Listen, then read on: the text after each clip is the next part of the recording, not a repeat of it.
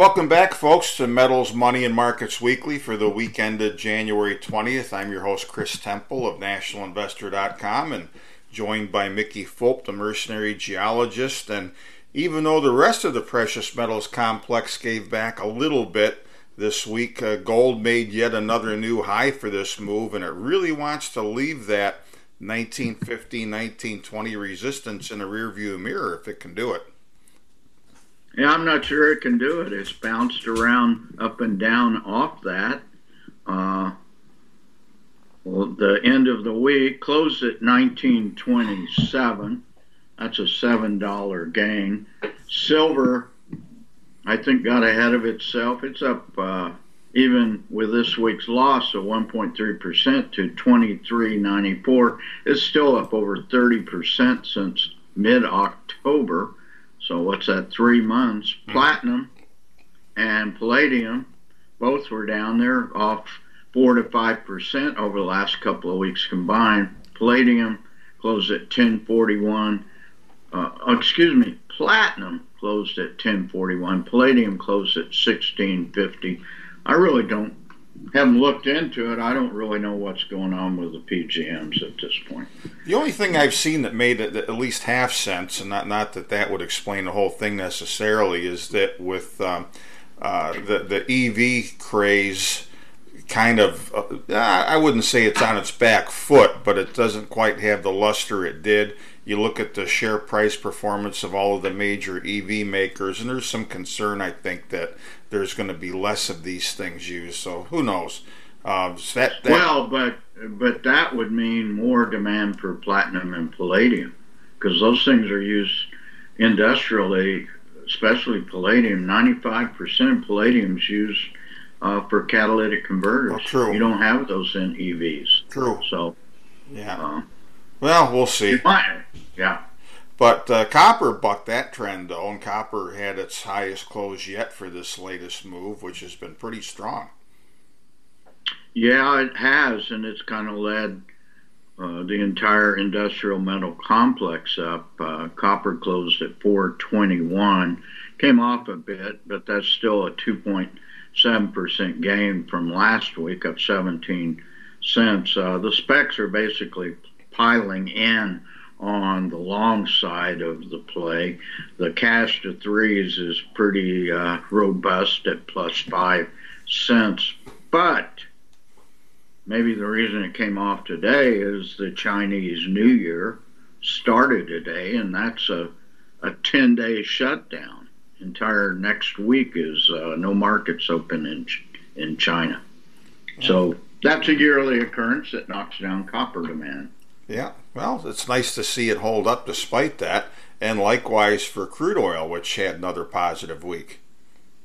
Yep, the bulls are in control. It was stronger, closed up almost 2% to 81.40, and I watched it all day long. It was up all day.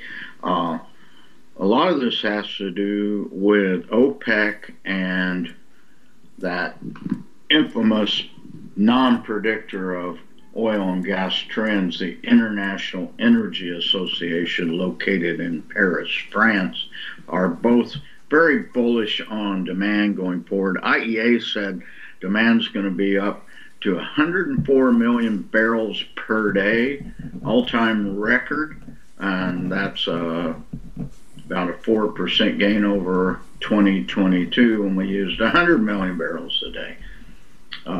The numbers, the rigs in the U.S. were -4, but there's a little bit more news on that, and oil rigs are down 10 over the last week, while gas rigs were up 6. So, the oil and gas business is pretty nimble generally, and when they see prices going up in one commodity versus the other, or the trends are higher, they move those rigs around. So obviously U.S. oil industry has become increasingly bullish on nat gas production, 12.2 million barrels per day. We've heard that for a few weeks now. One of the things that is counterintuitive to a rising oil price are the inventories in the U.S. private inventories have been soaring, up another 8.5 million barrels this week after something around 19 million barrels in storage last week. Imports are soaring too. They're up to 6.9 million barrels per day over last week. That's up half a million barrels. Refineries dropped down again to less than 15 at 14.9 million barrels a day. That certainly is seasonal demand plus scheduled maintenance that comes in late winter and early spring, and refineries of the Gulf Coast. And finally, note that NGOs have sued over the new oil export terminal scheduled to be built offshore in the Gulf Coast, and that's capable of transporting 2 million barrels of oil per day of U.S. light crude. So we'll see where that lawsuit goes. Moving on, the uranium price for some reason softened a bit this week. Yeah, I don't really know why it could not hold $50. Went right back down to the low 48s and change, which it has been at more or less for the last month or 6 weeks, despite last week's rise above $50. Closed at 48.13, down $2 on the week. Okay. Moving on, the U.S. dollar was starting to firm up until Fed Governor Christopher Waller, who used to be vice president and head researcher, whatever else he was in St. Louis, started to open his mouth and pretty much endorsed a 25 basis point rate hike at the Fed's next meeting week after next. And yet again, the markets took this as meaning that the Fed's going to chicken out, and any minute now they're going to cut rates. Well, and you and I had a bit of a discussion before the program started, and I did not catch the guy's name. I thought you were referring to Bullard, who is the St. Louis Federal Reserve governor, or whatever you call it, president in one of the regional banks. And he came out on Wednesday and said we're going to keep increasing rates until we get down to the inflation level we want. So you got those two St. Louis guys talking, one talking out of one side of his mouth and the other side.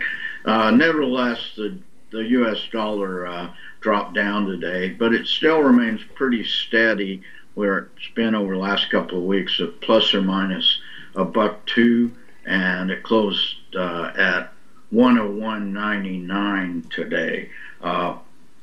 Loonie euro didn't move much. Euro 108.6 for 2 basis point gain. The loonie closed at 74.75, and I'm looking down the board.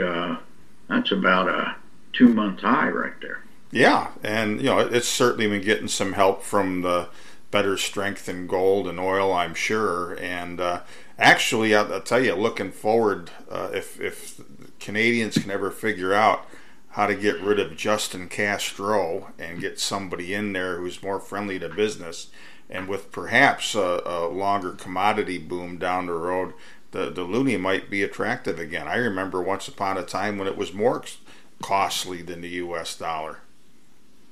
Yeah, it went above par here 6 or 7 years ago. Didn't stay up there very long. We'll finish up with the money segment by talking about 10-year Treasury. It was basically flat, lost a basis point, closed at 349. But the bigger story is the increasing inversion of the 3-month bill and the 30-year yield. We're talking 1.1%. And that's it's mind-boggling. It's a very good indication of the recession that is either here or coming, and that's a high for 2023. Started getting inverted. We talk a lot about the 2 to 10 year, but the 3-month to 30 year went into inversion the last couple of trading days of 2022. Yeah. Well, we'll see what happens. I mean, it's something that hasn't occurred to this magnitude in 40 years or something like that. We know what that 81, 82 recession was like, so we'll see what the one ahead of us looks like. Moving on, the U.S. stock market kind of mixed as we closed the week, but only because everything was underwater. But the rally today, largely on what Waller had to say, at least took the NASDAQ out of the red. Yeah, the NASDAQ was positive for the week. The other two indices were negative, but every market had big rallies today and closed at the session highs, or more or less. We had a short week, so when I had four days of markets, volatility continues to drop. VIX closed today at 19.7, which is its 33-year average to the dot. So average volatility, the blue chips really took it this week despite today's rally. Dow 33,374, that's down 2.7%. S&P 500 closed down 27 points to 3972.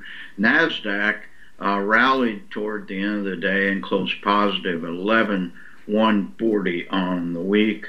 You know, a lot of this right now, we got the politicians wringing their hands and frowning their brows over this debt ceiling. Everybody's worried about it being maxed out, worried about U.S. defaulting on its obligations. But I think we all know how this movie ends. These are politicians just playing with fire once again. And that's the title of this week's program.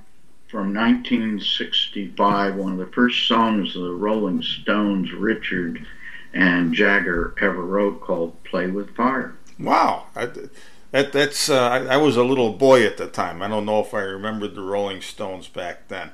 I remembered the Mets in 1969. I can go back at least to there. Well, I remember it because it was the first long-playing album, 33 1/3, that I ever bought was the Rolling Stones. What was it called? Big Hits and Green Grass, I think was what it was called. But that song was on it. That's neat. Yeah, you know, there seems to be zero worry in the markets about the debt ceiling thing. And as you pointed out, we've seen this movie many times before. You can have all kinds of threats back and forth and so forth, and the government never defaults. There was that point in 2011 where I think it was Fitch that downgraded U.S. Treasury debt by a notch. We'll see what happens this time. And when we're going to see... they're just going to increase the debt ceiling, which is what they always do. Well, in the end, but this time around we had those 20 Republicans who demanded a number of promises from the new House Speaker. Among those were that there's going to be no support by them to increase the debt ceiling unless there are some spending freezes and even spending cuts. And so now we're going to find out what kind of cojones McCarthy really has. Did he promise things disingenuously to get the speakership, or is he really going to go along? Because this could draw out more than we've seen in a while. Your point's well taken there. And I hope it does. I mean... No, likewise. What was the famous saying that no man's life, liberty, or property is safe while the legislature is in session? So if these guys don't vote to increase the debt ceiling right away, there's less government. That means there's more liberty. So looking ahead, before we get to next week, we got to mention the Venture Exchange again, which was an outperformer once more this week. It was up 9 points, closed at 624. It was open 5 days, Canadian market, so had an up day, a couple of 3 down days, and it was up again and ended up 1.5% on the week. Volumes remain very low in the mid-20s, but my question would be to newsletter promoters in the junior resource sector, where's the beef? I don't see it. Yeah, very true. All right, and next week, what are we looking at? We've got some big numbers. Biggest one, of course, is Q4 GDP. We've got durable goods. We've got personal consumer expenditures, a measure of inflation rate, and finally, the Bank of Canada is going to tell us what they're going to do with their rates. Oh, that'll be interesting. Okay, and finally for our poll for this weekend, Mickey?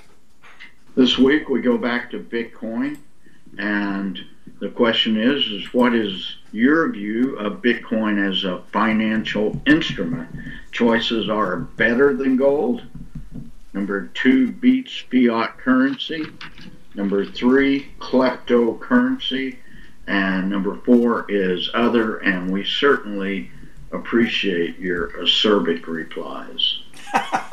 I'm going to have to think of an acerbic reply. It is somewhat of a kleptocurrency, no question about that. But it's something that I got to come up with the right expression, Mickey, for something that has great promise but fails fundamentally. Well, there you go, and I look forward to your reply on Twitter, Chris. All right. Good. Well, folks, thanks for tuning in. Mickey, thank you for all that you do, and we'll see what Q4 GDP is in the U.S. this next week and what that does to the Fed equation and everything else, and, of course, wrap it up for you next Friday. Mickey, thanks, and have a great weekend. Thank you for all you do, too, Chris.